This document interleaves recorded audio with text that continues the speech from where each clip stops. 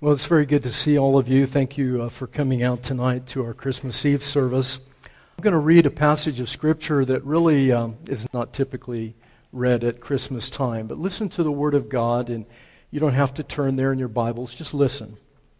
As they approached Jerusalem and came to Bethphage on the Mount of Olives, Jesus sent 2 disciples, saying to them, "Go to the village ahead of you, and at once you will find a donkey tied there with her colt by her.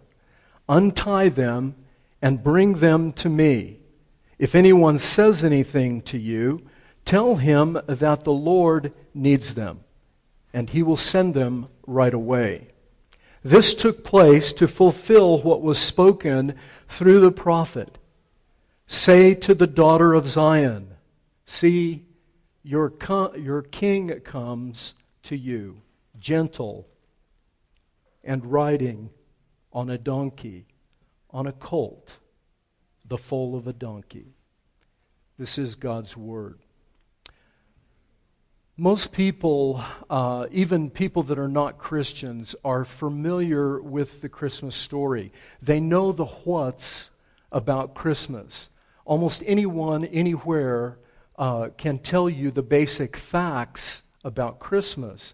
A virgin, an inn with no room, a baby born in a stable, angels appearing to shepherds, angels appearing to Mary and Joseph, and of course the kings, the magi that come and bring gifts of gold and frankincense and myrrh, and Herod killing the innocents of Bethlehem.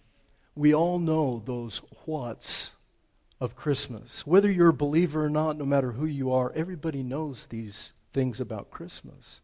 But very few people, you hardly ever hear of anyone talking about the why of Christmas. Why? Why was this baby born? And every year that I have been here at Christ the King, I've tried to remind you that the real miracle of Christmas is not that Jesus was born of a virgin. The real miracle of Christmas is that he was born at all. The real miracle of Christmas is that he was born at all.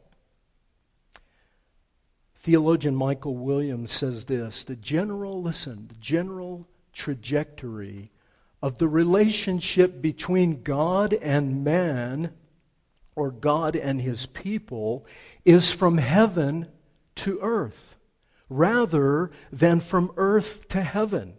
It is the flow of movement and energy, the direction of travel that we see in Scripture. The biblical hope is not one of man going to God. It is not the story of the ascent of man. Rather, it is the story of God coming to man. In man's createdness, redeeming both man and the creation. You see, in every other world religion, everyone, including, I'm sorry to say, large portions of Christianity, the general trajectory is man trying to find God, seeing what he can do to appease God. Whatever God is, he, she, or it, whatever you want to choose, makes no difference. Whatever the gods are, or God is, or whoever he, she, or it is, mankind has relentlessly tried to find his way to God on his own terms. But the Bible story is completely unique. There's nothing like it anywhere else on the planet, that God comes to man in his brokenness, in his sin, in his createdness, and on God's terms does something to remedy the problem that we have with God and that God has with us. So let's talk real quickly. Why Christmas? Why is there even this Christmas story? We all know the facts of Christmas, But let's ask the question, why? You see, in this passage, the disciples did what Jesus told them to do. They went and they found the donkey and this colt. And they brought the donkey and the colt to Jesus, and they threw cloaks over it, and they sat Jesus on this donkey, and he rode triumphantly into the city of Jerusalem. Instead of coming on a war horse, declaring war and violence and overthrow by military power, he came gentle and meek, proclaiming peace and goodwill. And the people responded. They were excited, and they threw down their cloaks, and they got palm branches and branches of other trees, and they waved them in the air, because this was traditional to welcome the conquering king in victory with palm branches and with leaves and trees, and to spread your cloak and your clothes out in front of him so that his feet or the feet of his donkey wouldn't even touch the ground. It was a sign of humility, a sign of submission to the great king. And they shouted and they sang. The scripture says, Hosanna, praise to David, the Son of God, to the Son of David. Blessed is he who comes in the name of the Lord. Hosanna in the highest. So they're praising Jesus and singing of his glory. The gospel story tells us that Jesus, from his birth to this point and beyond, had fulfilled every prophecy of the Old Testament concerning the coming king, concerning this Messiah. And we're all familiar with those prophecies. A virgin will have a child. We'll call his name Emmanuel. He'll come riding on a donkey in peace. We all know the whats,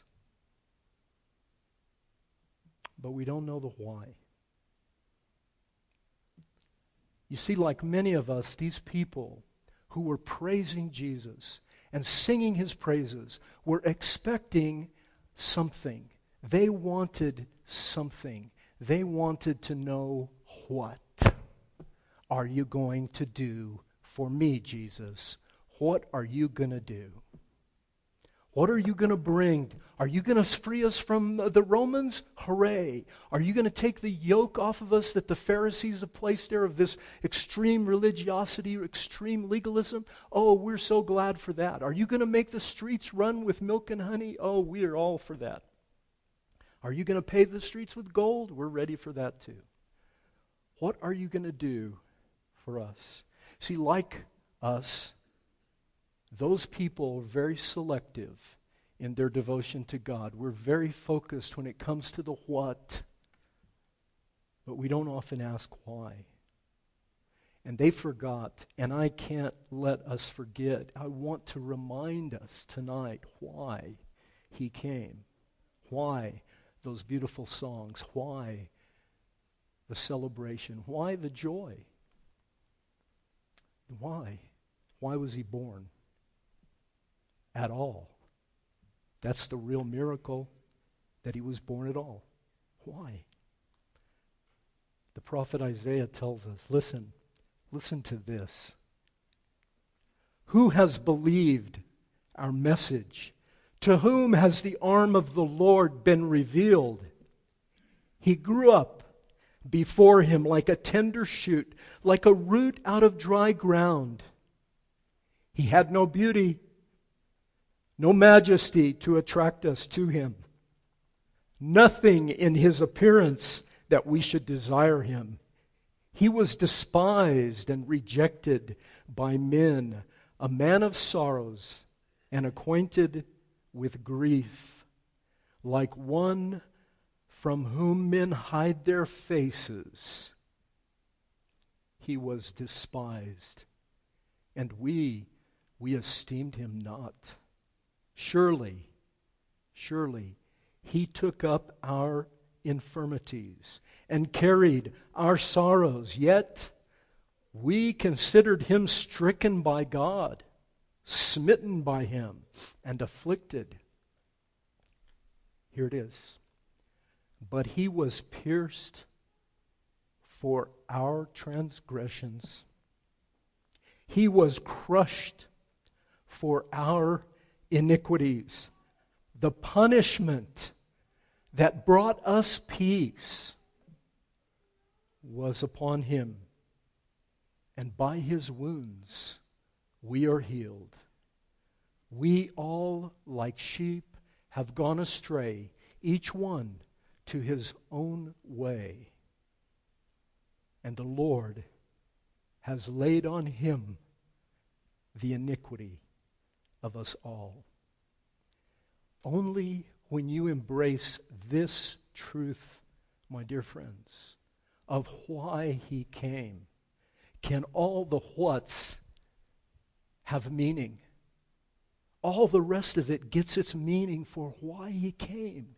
He came because we, in our sin and our trespasses, were consigned to a life of death and misery. And every one of you knows it. Some of us know it better than others because we're getting older and the days are getting shorter. Yes? Every morning you wake up, you look in the mirror, and there's a different person there. We all know that the ratio is 1-to-1, a 1-to-1 correspondence between people who are born and people who die. And that is the thing that captures every one of our hearts, is fear of death. When you're young, maybe you don't fear it as much, but as you get older, you fear it more and more. And Jesus came. The why he came was to crush the power of Satan and to take your sin and my sin upon himself so that he could pave the way so that you could live in peace and have hope for the future. See, Christmas is a joyous time. There's not a more joyful time of the year when there's lights and gifts and song and eating and family. Many of you, your families are here with you, and you know how good you feel. You feel content to have your flock around you. It's a wonderful time. But we can never forget why he came. He came to die, listen, for us, and he came to die as us. So that when God looks at you and me, if you ask Jesus Christ to be your Savior, if you call on him, if you repent of your sins and embrace this story as your story, God sees you as dead on the cross. And he takes you to himself as alive. Look on your bulletin cover. Gaspard Diziani, this beautiful painting of the nativity scene. I don't know if the artist meant this or not, but look carefully. Look at the baby and look at what the baby is looking at up on the ceiling. Should send chills up your back. The shadow of the cross is looming over this child. That was his destiny. The shadow of the cross. A tiny baby laying in a manger, in a feeding trough, would someday, you see, that was in front of him, someday that same person would be nailed to a cross for you and as you. That's why he came. That's why we celebrate Christmas. That's why the virgin birth and the kings coming to worship him and the shepherds and the angels and all of the rest, why any of it has meaning. Because he came so that we could have life and life abundantly. Listen to what one other prophet said. Nevertheless, there will be no more gloom for those who are in distress. In the past, he humbled the land of Zebulun and the land of Naphtali, but in the future, he will honor Galilee of the Gentiles by the way of the sea, along the Jordan. That's where Jesus lived. The people walking in darkness have seen a great light. On those living in the land of the shadow of death, light has dawned. For unto us a child is born, unto us a son is given, and the government shall be upon his shoulders, and he will be called Wonderful Counselor, Mighty God, Everlasting Father, Prince of Peace. Of the increase of his government and peace there will be no end. He will reign on David's throne and over his kingdom, establishing and upholding it with justice and righteousness from this time on and forever. The zeal of the Lord Almighty will accomplish this. This Christmas, I pray that you will trust Him. Will you do it? Maybe you've been a Christian all your life, but I hope that you will, perhaps for the first time or once again, put your trust in Jesus Christ. It's our only hope, because we can't make it on our works alone. So please, think about it this Christmas. Thank you.